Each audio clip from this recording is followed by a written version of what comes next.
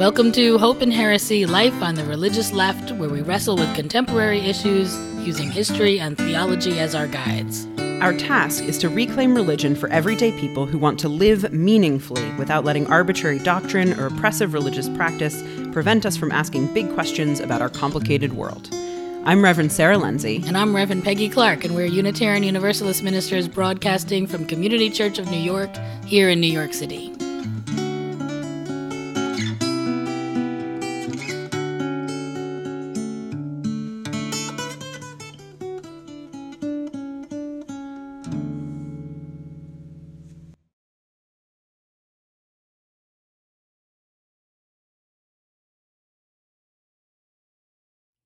If not now.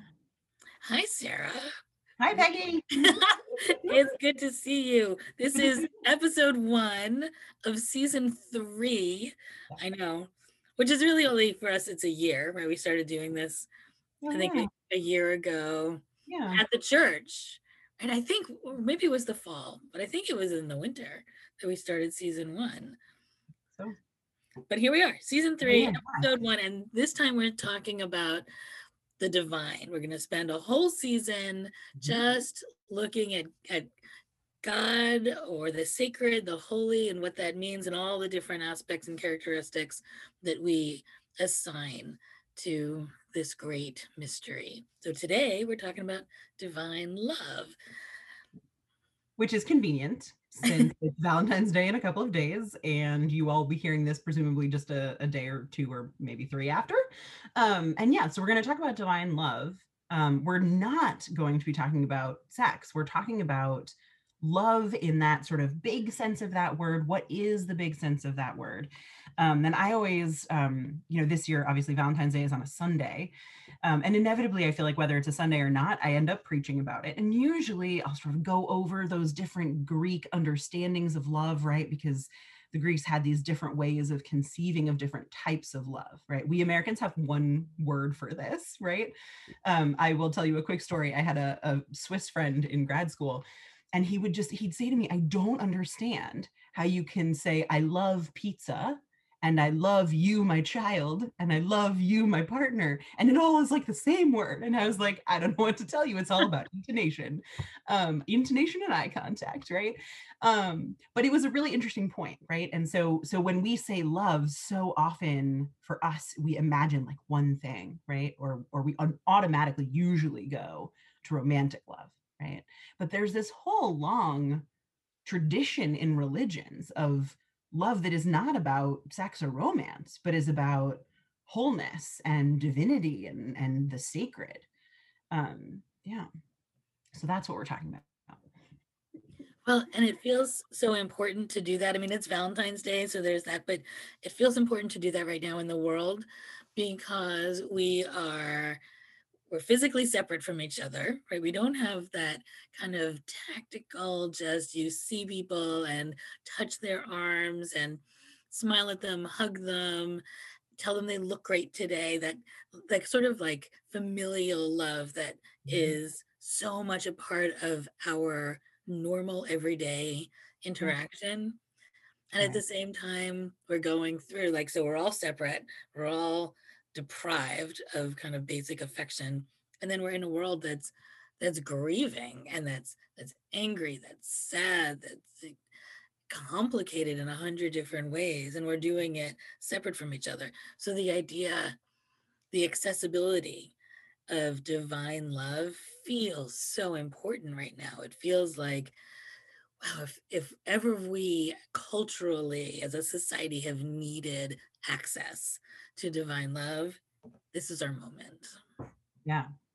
Yeah, that's right. So all those sort of normal things of like friendship love or like acquaintance kind of love, like love of fellow human in the world, right? We don't get to express them at all. And so what is taking its place, if anything, right? How do we access the thing that could? I was saying before to you that I frequently will stand up in front of my congregation and be like, you are loved, right? Like that is part of the message. Is like, you as a person, you are whole, even if you're broken, and you are loved, right? And sometimes I say it and I mean it. I 100% mean it, right? But sometimes I'm like, what does that really mean? Right? And I think to myself, I wonder if they know what it really means. And that's the kind of thing that we're talking about. So if we want to, like, we like to sometimes delve a little bit into some history stuff, right? So if we want to think about those sort of different Greek understandings of love, right? Like Cupid and Eros, like I'm going to fire my tiny arrow at you and you're going to fall in romantic love. Or there's, and I might pronounce these wrong because my Greek is non-existent, but there's the one that's philautia, the like love of yourself, right? Like how you embrace yourself. And then there's like philia, the sort of friendship love. And then there's this one, which is the one that I talk about at church a lot, which is the agape, right? The sort of like the love of all things, the suffusing love of everything, right? Which is how I sort of frame that divine love. I don't know if these are terms that you ever like force your people to listen to you talk about the way that I do, but that's the one I think that that's the one that even when you can't have the philia, even when you can't hug your neighbor, right? That is still out there. That like agape divine love thing is still out there. So how do you know that? Yeah, great question. Great question. So yeah, this is okay. So this is interesting, right? Because then, okay, so you have the Greeks and they have all their different concepts of like gods and love and whatever. And then you move into like Christianity, right? And you and I both, as we were saying before, could get lost in the medieval period, but we're going to go there for a hot second because I think it matters, right? You get As long in. as someone's willing to pull us out because we're Amy will save us if we manage to go around. But I think it's important, right? Because there's this whole, people think of the medieval period, right, as like this sort of everybody's an idiot and like knowledge is lost and whatever. But there was a real like deep understanding of divine love in the medieval period that we then lost for a while, right? So we were talking about how like monastic people expressed love of God in really like poetry and prayer that's full of the kind of desire that our modern minds reserve only for humans, right? But in these, it's about God, or it's about the human wholeness, right? That God creates and loves and sort of supports in the world. So like in that time, right, they knew it existed, right? Because they experienced it in relation to their vision of a sort of anthropomorphized, like acting God in the world, right? And Jesus, right? Jesus was like the center of like a lot of love. And then that changes. my very favorite medieval mystic is Heidevich, Okay. from the Heidevich of Antwerp, something Yeah. like that. And her poetry, I'll say the first time I read her poetry, I didn't really get it. So somebody read it to me. And when I heard it spoken, I Yeah. just melted. And she's in this almost visceral Yeah. relationship with God, this like loving, actively loving and seeking God's love, who she often refers to in the with feminine, well, she shifts between feminine and masculine pronouns, which I suspect was her own the, her own orientation. But there was such a personal relationship, right? She was so loving God, and then was experiencing the loss, where she would experience God as being completely around and absolutely fulfilling, and then she'd experience this separation from God, and would talk about it in the same way you would talk about the loss of a lover who was with you and then not. It was so real, and she wasn't alone in that. So many of those medieval mystics had those very powerful love relationships. But you're right, we then shifted away from it. Well, that was in some way a norm or an ideal for Yeah. culturally through Europe. We moved away from it. Well, and it was a norm and an ideal, but so too, like not just that kind of like mimicking of like passionate romantic love, but with God, also parental love, right? I was talking about how there were nuns who would like have a baby doll Jesus that they would care for, right? And it was an expression of maternal love, a way to be in a love relationship with Jesus as a baby, right? So there were lots of different ways, including sort of peer to peer as an expression of like like a sort of a manifestation of divine love in your living context or in your sort of world. And so yeah, it's this interesting thing where I feel like we read them now and we're like, that sounds like a romantic relationship, right? And I sort of wonder if it's like, sometimes I wonder to myself if we're sort of claiming the egg for the chicken or the chicken for the egg. Like, in other words, is the way that we feel about each other a reflection of the sort of holy love that we all know on some fundamental level? Or do we talk about the holy love that we all sort of know on some level, the way we talk about it, because the thing that we know how to describe is the love we have for each other? Does that make sense? Like, it's sort of, I think they would have understood it less as like, I love God, so I'm going to talk about God the way I talk about my husband, and more like, this is the primary thing and everything else comes from that, right? Like, my relationship to God is primary and everything else sort of falls from, you know what I'm saying? I Whereas do. we've done the reverse, you know? Well, and I think for different people, it's different. I mean, I think that like I I I would say that I have a pretty in some places profound relationship and experience of love, of divine love, and still that deepened when I became a mother, and I Mhm. understood the power of that differently.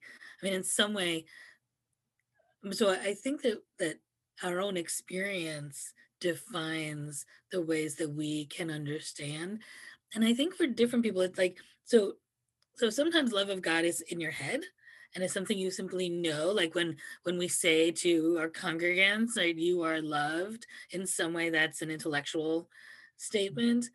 Um, and sometimes it's an emotional statement, right? Sometimes I am in front of my congregants. I think Amy's probably seen me this happen to me, where I'm overwhelmed with love for them. It's not as it isn't just something that I Right. It's not just think. an intellectual exercise Right. in. This is like I can't. I was once in front of, actually not this church, another one. It was homecoming, and I was saying hello to people, and I walked to the front of the room and I turned my back because the tears were coming down, and congregant came up to me to see if I was okay because we had to start. She was like, Yeah. "You all right?" And I'm like, I forgot how wonderful it is to see everybody. There's something that can be incredibly authentic, and that experience of love. So I think that sometimes it's that we have the experience of love, and then we project it onto an image of God, and sometimes we we have an experience of love of God, sort of this love in the world, this falling in love with everything, and then when we see people, we then project it onto them. You know what I mean? Like, it goes I do, both. yeah.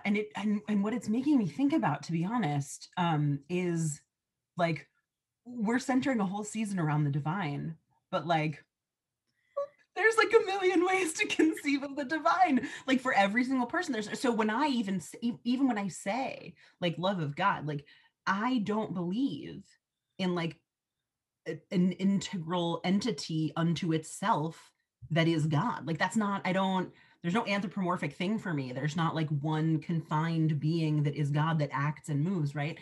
In a way, maybe partially we're starting here because like, for me at least, the divine is love, right? Like, that's, so divine love, it's sort of like, it is its own, um like, it is itself. I don't know how to like say Well, that. I can't conceive of God or the holy or the divine in any other way than simply as like a creative force of love, right? So um so it's your point about how for everyone it's sort of a different thing, that extends much more broadly to this question of what the divine even is and how you experience love of the holy or love from the holy or holy love is probably largely dependent on how you conceive of God.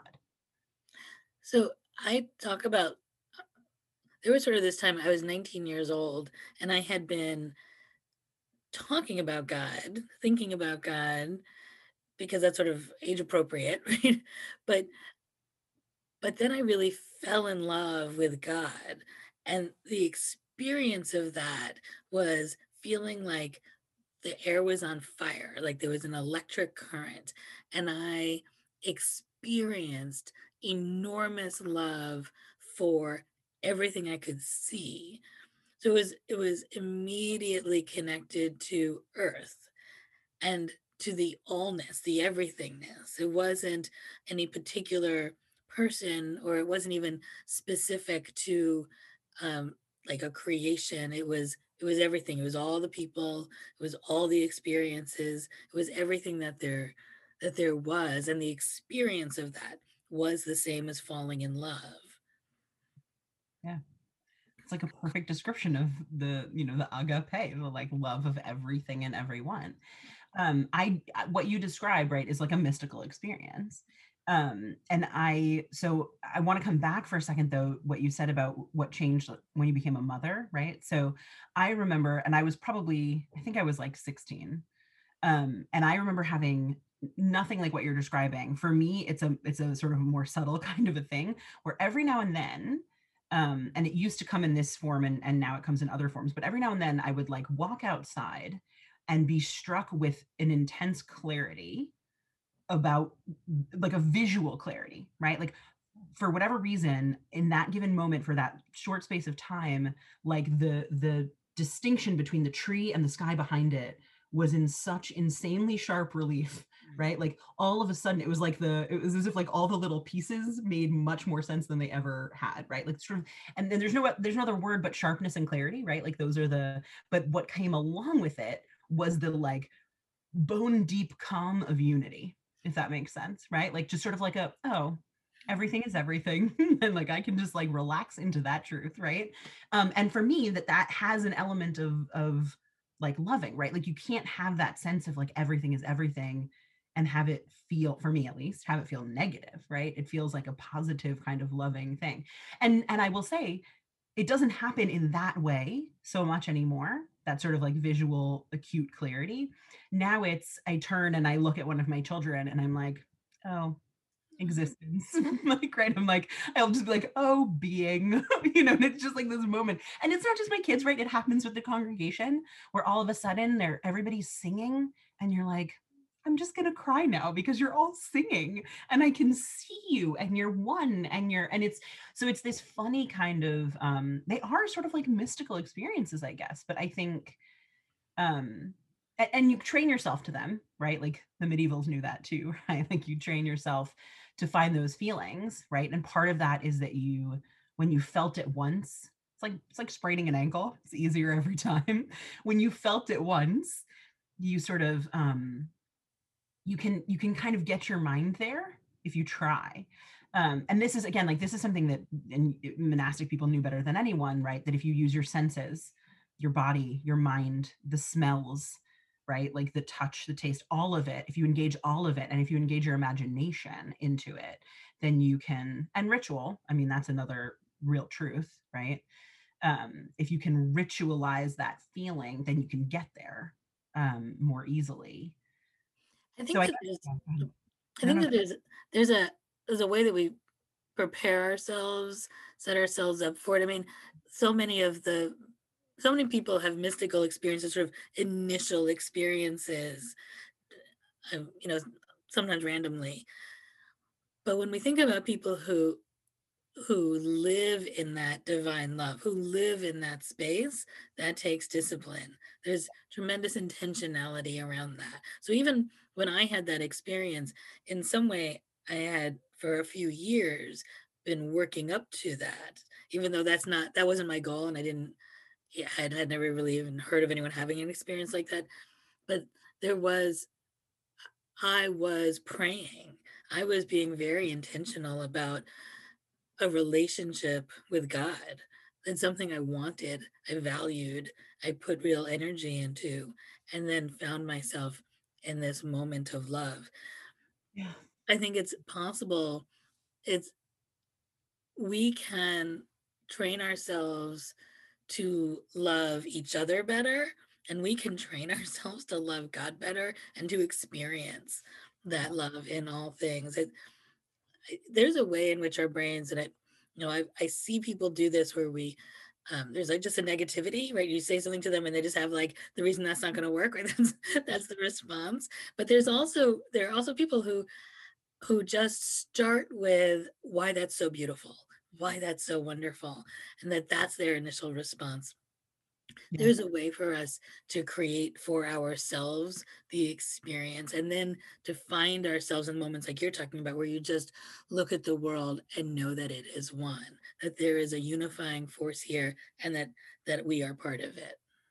So I think what's really interesting, for me, so much of that experience of holy love, right? Because of how I view God and the divine, so much of that is sort of predicated on living in the world, right?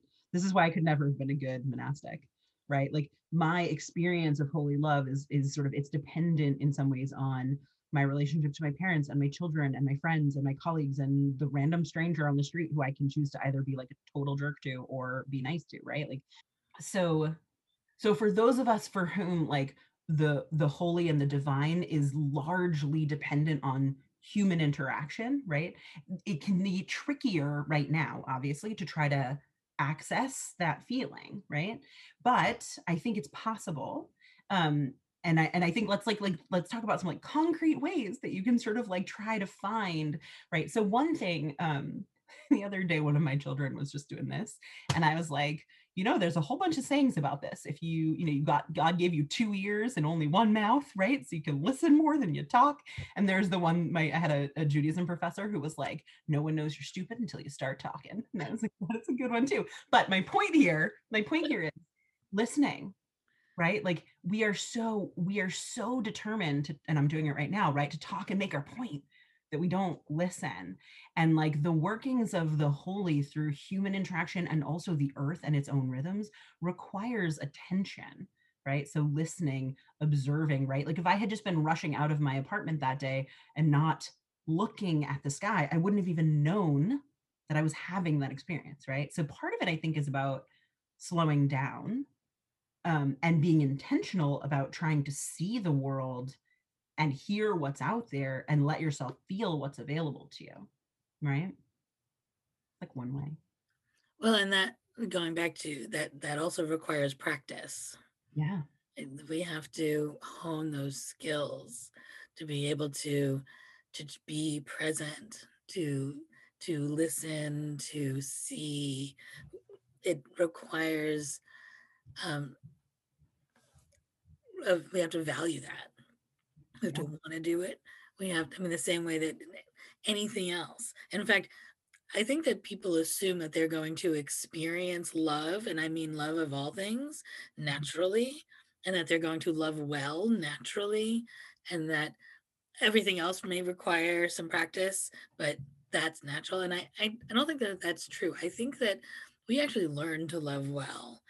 I think we are taught first by the people who raise us and by our siblings and our extended family and community systems, but then we really, I think, like by the time we're teenagers, have to get really skilled on our own. Like, how is it that you do this? And and that for me includes knowing that God is love, Mhm. feeling it sometimes, but just living out of it. I mean, I don't feel it all the time. I feel it sometimes. I get overwhelmed by it sometimes. Look, I don't feel it all the time for my family either. Right? Love is not always a feeling. I mean, sometimes love is a feeling, but love is often a decision. Right? I Yeah. mean, sometimes I joke with my husband every once in a while. I'm like, you know what? Sometimes love is just a decision. Because it's, love is not a feeling. That is what's true. So there is this experience of like, sometimes I feel great love for the world. And sometimes I just have to remind myself that I love the world and I love God and I want to increase that experience in the world. And therefore I'm going to, simple things. I'm going to recycle my bottle or whatever it is. But that we just have Yeah. to remember.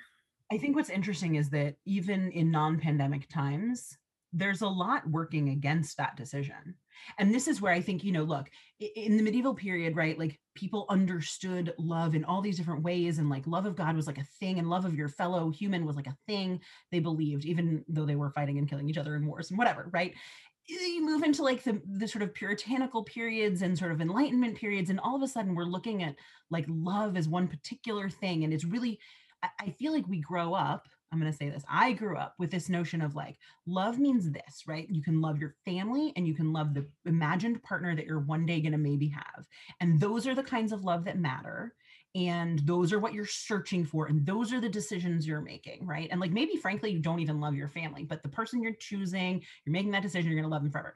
No one was talking about like love of the earth and the and God and everything and everyone. And if anything, right, like teenage magazines, the media, the news cycle was like, hate everybody, hate all your neighbors, they're all dumb, right? Like there's a lot of negative messaging around like hate yourself, right? Because you're not perfect.